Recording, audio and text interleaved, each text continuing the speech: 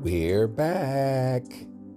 Greetings and salutations, my friends. This is Dr. Clyde Mayberry with D Goblin the Brain, Season 2. We're very excited to begin Season 2 today on this Labor Day, and we're looking forward to getting out of the gate with a pop. Today, we're talking about will versus willpower. Will versus willpower. And we need to know right off the bat the difference in the two and how they work for us and how they work against us. And this will make so much sense when I'm finished, hopefully. So, will is the drive to move forward. You don't need to expand on the definition any more than that. Your will is your drive to move forward. Now, when we start talking about willpower, we're talking about something different. It literally, in short, is the ability to control yourself. Willpower is the ability to control yourself. A strong determination that allows you to do something difficult. That is what willpower is. A strong determination that allows you to do something difficult, like lose weight or quit smoking or drinking. The person is able to do that. We see it is by their willpower. Will is simply just to move forward, the ability to move forward, the drive, if you will, to move forward. But willpower has to do with self-control. Now, when we look at the benefits of them, so although having the will to do something is really you just feel like doing it, it just means you're going to try. It doesn't predict outcome. It just means you're going to try. Willpower is similar in that it doesn't predict outcome either, but man, the chances are greatly increased. And so willpower is where it's almost like your superhero strength that has you to zoom in and focus on a particular area to get something done, to stick to it. It's that extra gear that some people have that they kick in. When you look at willpower, this weekend we witnessed an awesome feat, and I'll probably do a podcast on it later as the season goes on, but I'm thinking about Deion Sanders and the Colorado football team. The game they won Sunday was an incredible game, but the fact that they won against all the odds, the question is, what did Deion Sanders know that the rest of the analysts did not know? And, part of that is obviously the knowledge and the experience that he has. But when you're able to get the most out of your players, this is the things that separate the great coaches. When you're able to get the most out of somebody, we see this in coaches, we see this in great leaders in business. They're able to maximize the effort of each individual person, and that is a key to success. And Deion Sanders, in addition to having all the experience and the knowledge and the credibility, the influence, this guy really can get the maximum out of his players.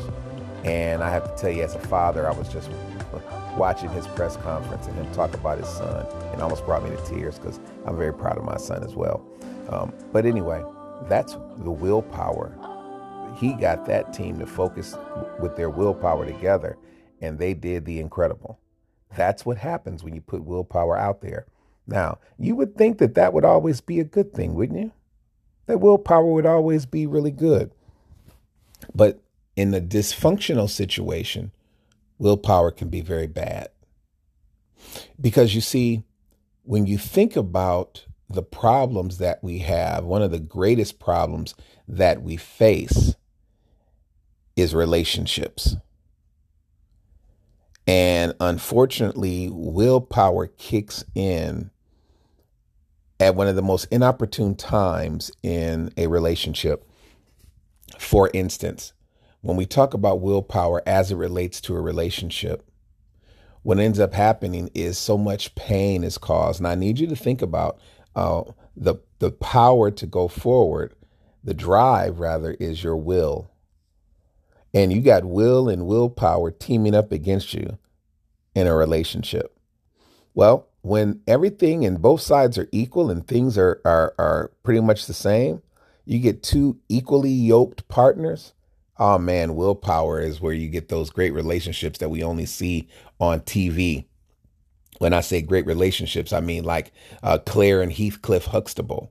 That magical combination. Yep, That's a sitcom. And yes, that's TV, but that's a perfect example of two power couples working together, their will and their willpower in sync, and they're thriving. They're both giving their all. They're both not worried or concerned about themselves because they know the other one is going to be there.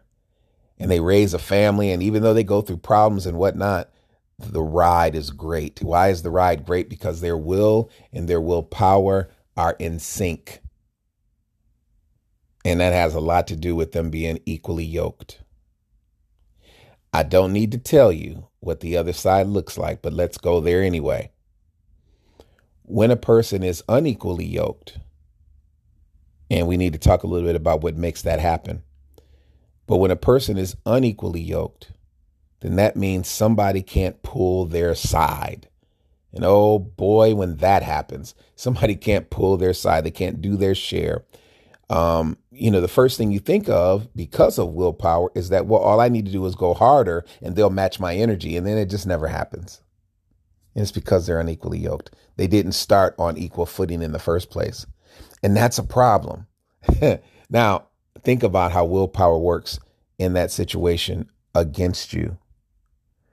Because willpower gives you that false sense that it's something that you can do to make it better. You can just try harder. You can give more. And you get focused in on that. And that wasn't the problem at all. The situation you're dealing with can't be fixed by you doing more. So then because of willpower and the will working together, they're working against you in that relationship because you are focused on making it work. And it can't work. And here's the funny thing. Everybody on the outside looking in, they see it and you don't. And it gets to a point, because this is how willpower goes against us. It gets to a point where come hell or high water, you are going to make it work. You're going to force it to work. There are outside forces that come in to stimulate the reason why you try. But the point is, you're trying to make it work with nothing. You're giving your complete all. And it gets worse because the very things that people on the outside looking in have been saying to you, you start to see them come true. And you keep trying and you're hoping that they're wrong. You're going to prove everybody wrong. And that doesn't last long until you just spent yourself on someone who did not deserve it because your willpower and your will were dysfunctional. Now, what makes that happen? We have had a lot of things to shape what we think relationships are, because when we look at art and entertainment and all of those things, they paint a picture for us subliminally. They paint a picture subliminally. So what ends up happening is back when TV first started, we used to have all these really wholesome shows. Leave It to Beaver, the Dick Van Dyke Show, My Three Sons, all of these shows had to do with the family unit. They had the little woman in the kitchen and with the apron on and the dress, and she was cooking and she took care of the kids, and the husband came home, the breadwinner, the hero, and they would sit down and have supper together and all of that. That's how TV used to be. And then the world began to change and we began to develop, and certain values that we had in our core began to change, but they first changed in the art forms. They first changed in the art forms. If you are old enough, you will begin to remember how, like say in the 70s, women's lib began to play a major role in TV shows. Prime example is with Mary Tyler Moore. Most people watched her in the 60s on the Dick Van Dyke Show as Laura Petrie. And she was, and that show was hugely famous, hugely popular. And it was interesting because Laura Petrie wore the nice dress with the apron.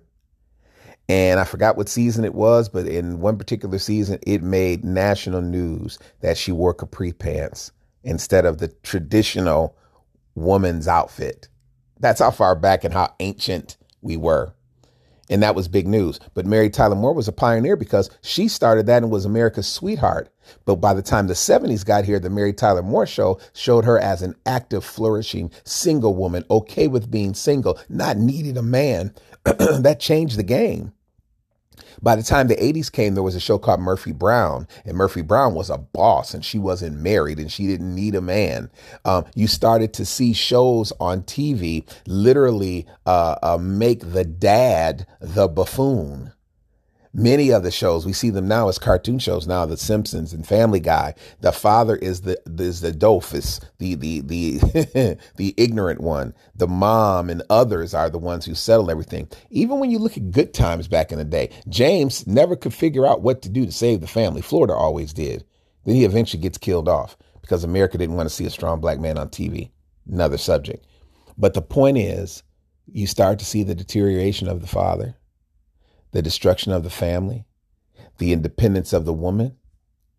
And the sad thing is, can a woman be independent and thrive as a woman, but still maintain the ability of raising a family and having that other side? That's another podcast that's coming too. I don't have enough time to go into that right now. But the idea is our willpower in a dysfunction works against you. When I talk about arts and entertainment, I'm also talking about music. In our music, you will hear lyrics about relationships that have fallen in so many songs. Some of the songs glorify having affairs, secret lover, and you know, me and Mrs. Jones, we got a thing going on. You get so many songs like that. But I'm mindful of a song, and I don't know the exact writer. So I know Michael Jackson didn't write this song, but he performed this song on his Off the Wall album, and it was entitled "It's the Falling in Love." And the lyrics say, it's the falling in love that makes me high. That's the will. You get literally high off the idea of falling in love. But it says it's the being in love that makes me cry, cry, cry. It's the falling in love that makes me high. It's the being in love that makes me cry. Well, why is that? Because within the relationship, we get caught up with belonging. We get caught up in belonging to somebody, being able to say, my husband, my wife, my spouse, whatever the case. We get caught up in that and the idea of what that looks like and what that says about a person. And we let it define our character. We let it define who we are. And so we're so desiring of that we want it by any means necessary. See, it's that any means necessary statement that kicks in that willpower. And when your will and your willpower are working against you, they blind you into seeing truth. So you just take one for the team and you just keep going higher and higher. You keep trying harder and harder, and it doesn't work. It's really sad when you think about the lives of people that have been shattered or ruined because they could not see what was happening. And at the end, it feels so bad because it's such a hard crash because you don't get a chance to see. How come you didn't see and everybody else did? What blinded you where that you couldn't see what was happening? How did you not know that the person wasn't being sincere or they lacked the ability to do what you needed? Because the falling in love makes us high and the being in love makes us cry. Willpower, an excellent tool when it is placed in the right hands, when it's not working with a dysfunction.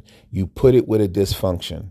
Now, I got to tell you where the dysfunction comes from, and then I'm going to close. The dysfunction simply comes from stimuli in our life, whether it was some things from our childhood, whether it was things that we saw that hit us subconsciously and then played itself out consciously. It can be the movies. It can be the music. It could be a number of things that you saw. Maybe you saw abuse growing up, but the idea is that ends up hindering you. Imagine seeing your mom go through abuse and vowing that you'll never go through abuse.